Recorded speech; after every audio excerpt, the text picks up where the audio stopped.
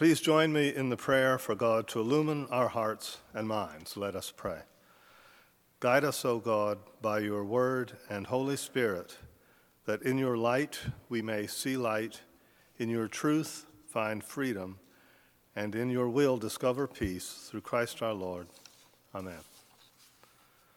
Our Old Testament reading this morning comes from the book of Jonah, chapter 3, verses 1 through 5, verse 10, and chapter 4, verses 1 through 11.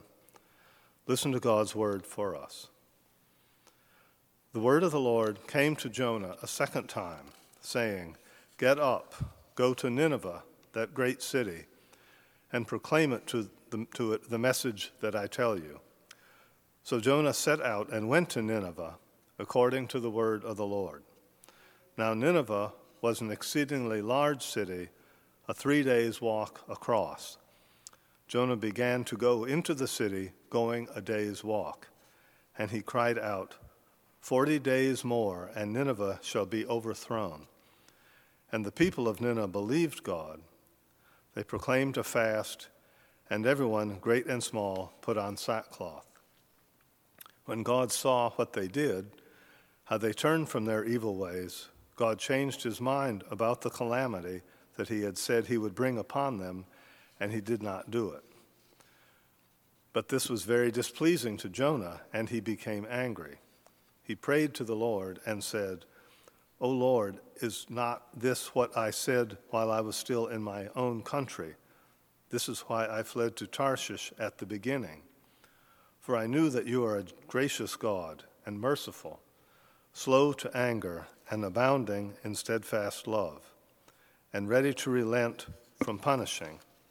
And now, O Lord, please take my life from me, for it is better for me to die than to live." And the Lord said, "Is it right for you to be angry?" Then Jonah went out of the city and sat down east of the city and made a booth for himself there. And he sat under it in the shade, waiting to see what would become of the city.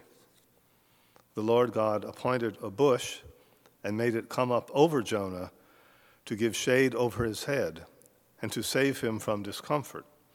So Jonah was very happy about the bush. But when dawn came up the next day, God appointed a worm that attacked the bush, and so it withered. When the sun rose, God prepared a sultry east wind, and the sun beat down on the head of Jonah so that he was faint and asked that he might die. He said, "It is better for me to die than to live." But God said to Jonah, "Is it right for you to be angry about the bush?" And he said, "Yes, angry enough to die." Then the Lord said, "You were concerned about the bush, for which you did not labor, and which you did not grow. It came into being in a night and perished in a night. And should I not be concerned about Nineveh, that great city, in which there are more than 120,000 persons who do not know their right hand from their left, and also many animals?" The word of the Lord. Thanks be to God. Today's New Testament reading comes from the 20th chapter of Matthew, verses 1 through 16. Listen now for God's word to you and to me. This is Jesus speaking. "For the kingdom of heaven is like a landowner who went out early in the morning to hire laborers for his vineyard. After agreeing with the laborers for the usual daily wage, he sent them into his vineyard. When he went out about 9 o'clock, he saw others standing idle in the marketplace, and he said to them, You also go into the vineyard, and I will pay you what is right." So they went. When he went out again about noon and about 3 o'clock, he did the same. And about 5 o'clock, he went out and found others standing around. And he said to them, "Why are you standing here idle all day?" They said to him, "Because no one has hired us." He said to them, You also go into the vineyard." When evening came, the owner of the vineyard said to his manager, "Call the laborers and give them their pay, beginning with the last and then going to the first." When those hired about 5 o'clock came, each of them received the usual daily wage. Now, when the first came, they thought they would receive more.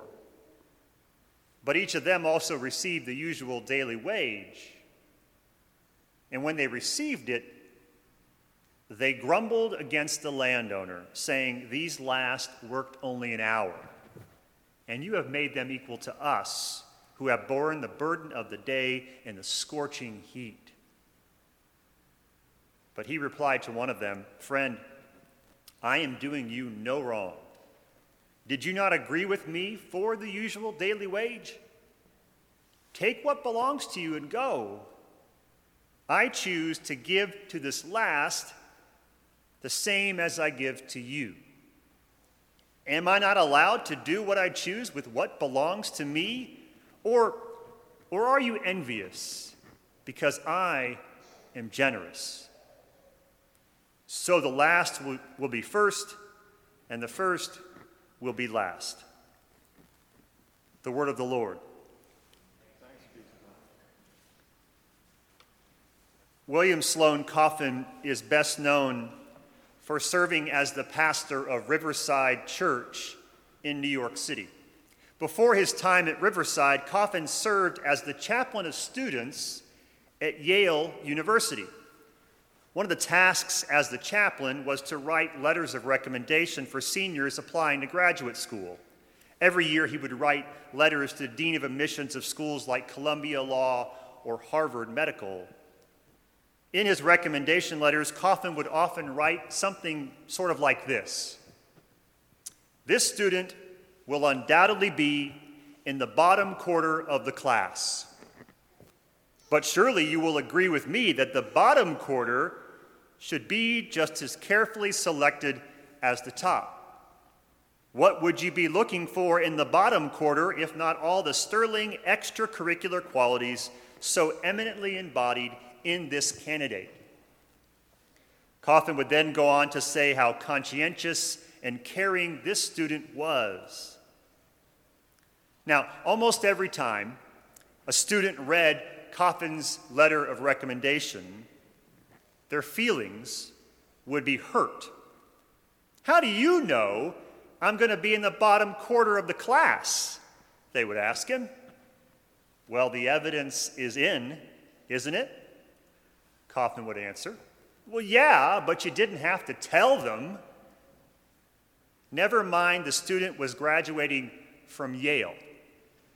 Never mind the student was somewhere in the 99th percentile of all college students in the nation. Never mind that Coffin had said they were an amazing human being.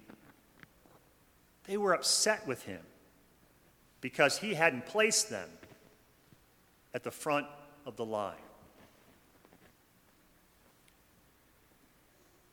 We all operate each and every day within a system that is predicated on the idea of winners and losers.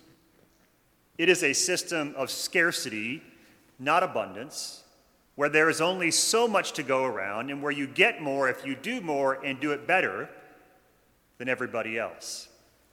In this kingdom, in this realm, in this reality, competition is seen as a good thing, a great thing, a necessary thing, because competition motivates people, motivates us to do our best by rewarding those who come out on top. And so we compete with other people to get what we want, what we deserve. We wish the rules of the game were different, but this is just the way the world works. Sure, God loves us all and grace is real, yeah, but let's be honest. People get what they deserve. We reap what we sow. Today's parable, in my estimation, is a collision between the kingdom of God and the kingdom of this world. Both are at hand, and they are bashing against one another in the story. It's a collision between two incompatible worldviews.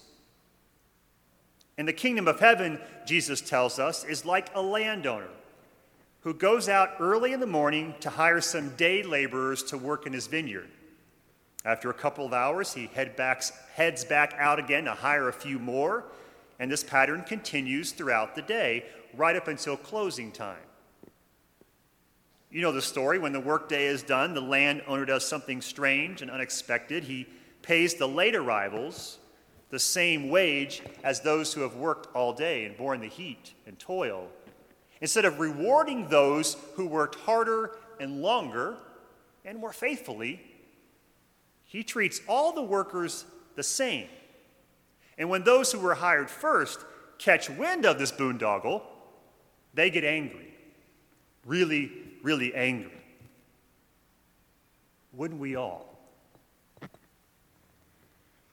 Over the past decade, as our nation has, I think, struggled, all people are struggling to make sense of painful realities like generational poverty, demographically skewed incarceration rates, and a disproportionate amount of police violence directed against people of color. As we all struggle with these things to figure out the hows and the whys and what we can do to fix it, there's been a lot of talk out there about the systemic nature of things.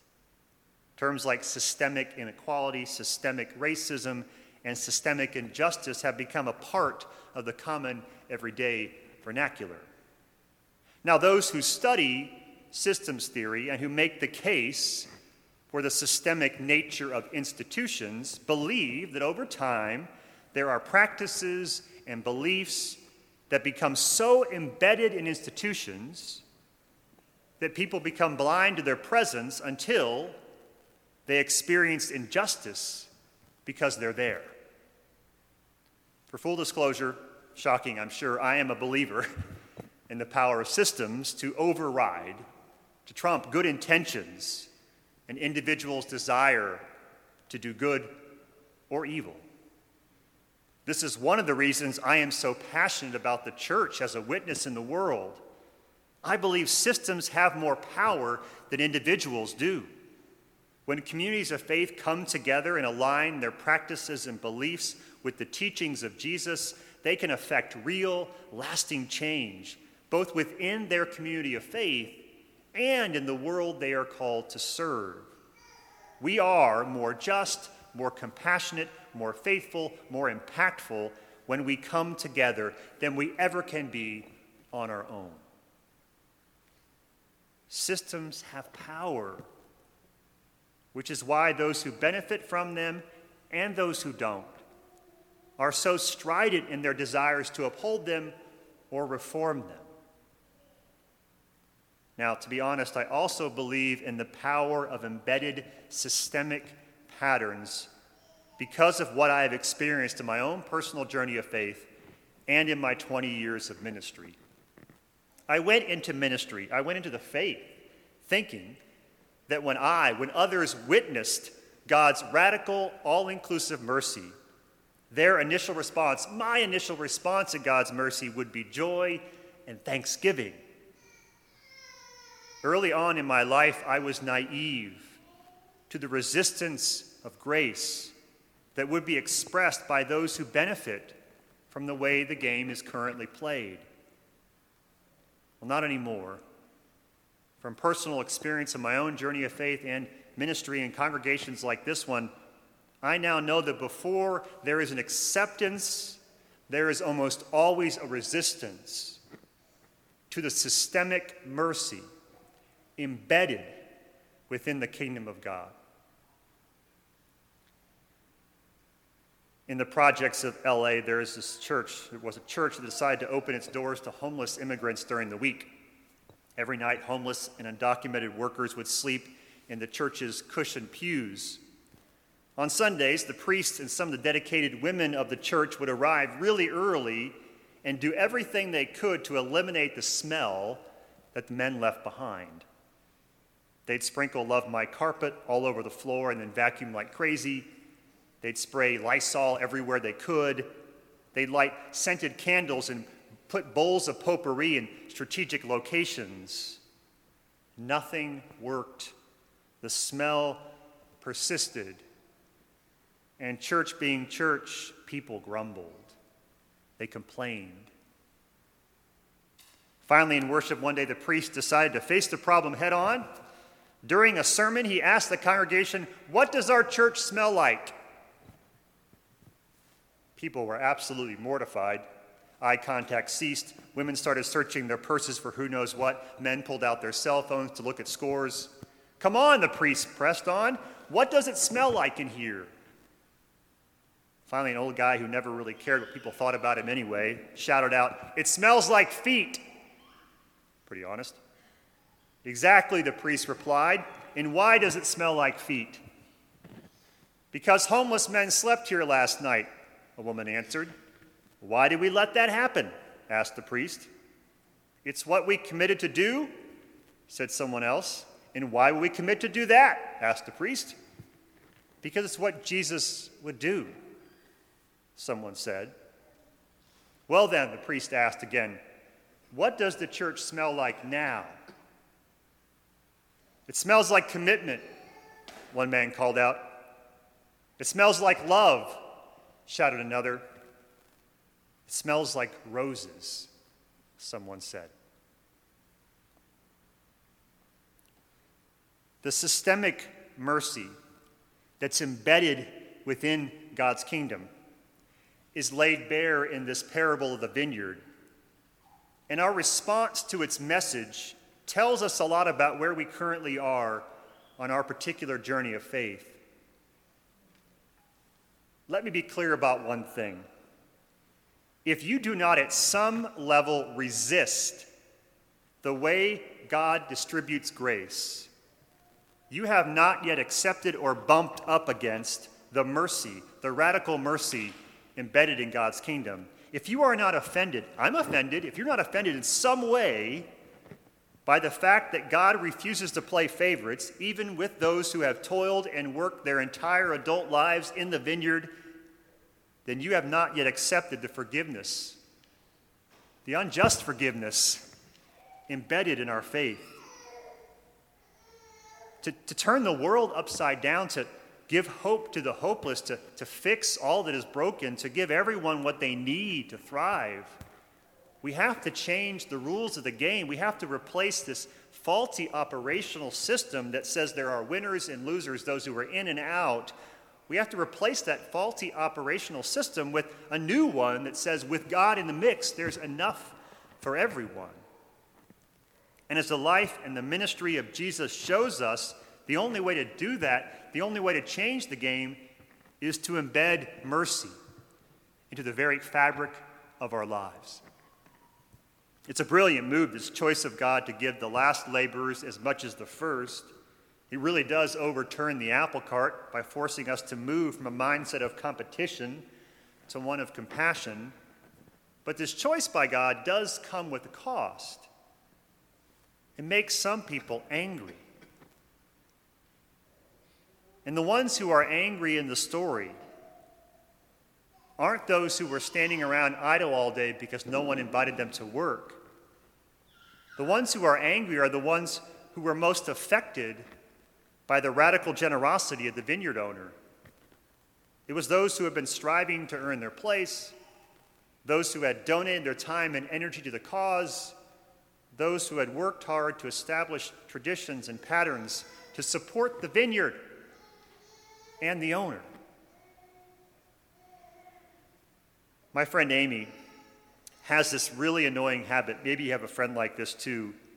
She disregards the rules of games. Drives me crazy. Monopoly, chess, hearts, poker, Scrabble, sorry, it doesn't matter. Amy never plays to win. She just plays to have fun. When given a chance to crush her opponent, she gives them what they need to stay in the game. She'll pass cards under the table.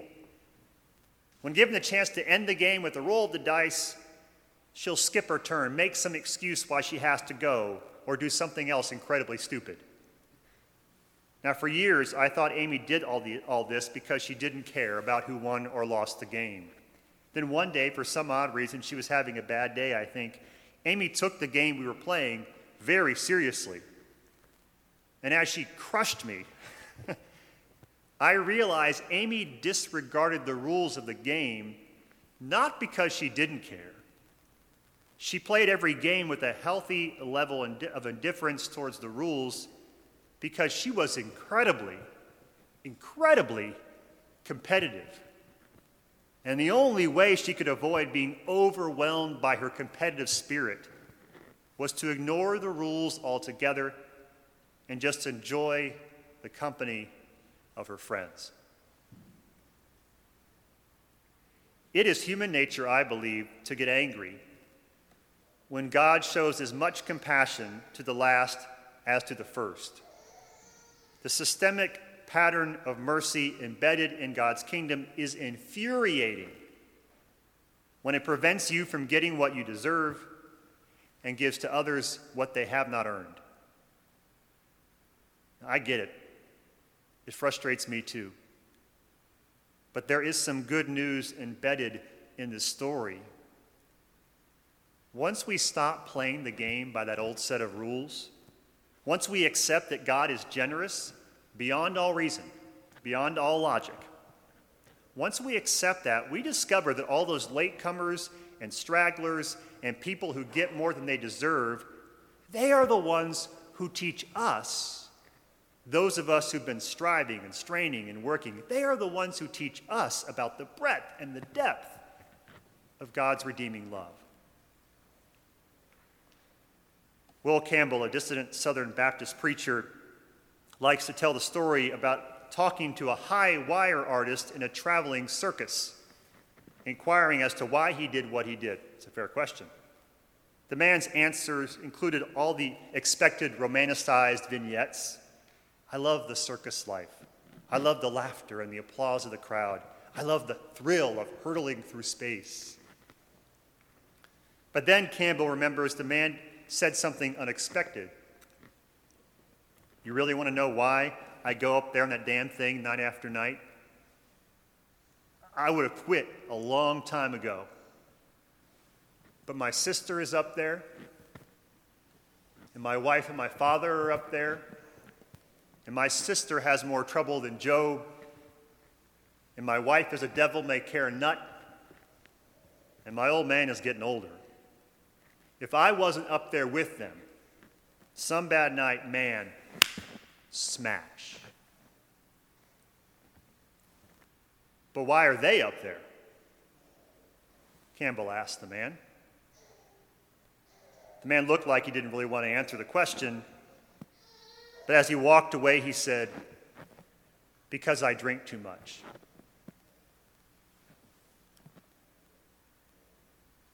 What if this is how we saw church? As a place where every latecomer, every straggler, every one of us who stumbles in, presents those of us who are already here with an opportunity to embody God's grace and welcome. What if instead of comparing ourselves to other people, guilty, what if we saw ourselves as indebted to them for giving us the opportunity to extend, to share God's mercy and love? What if we accepted the systemic mercy embedded in God's kingdom and let go of any anger we might feel at the inclusion of those who receive the same wage for a fraction of the work? After all of us, each and every one of us, are up on that wire. Life everlasting, true forgiveness, peace, purpose, a second chance. These are all gifts only God can give. And they are gifts no one can earn. And the first recipient of these gifts is no better than the last, and the last is no better than the first. God doesn't play by our rules. God's love is not earned, it is given. We are all subject to the systemic mercy embedded in the kingdom of God. And thanks be to God for that. Amen.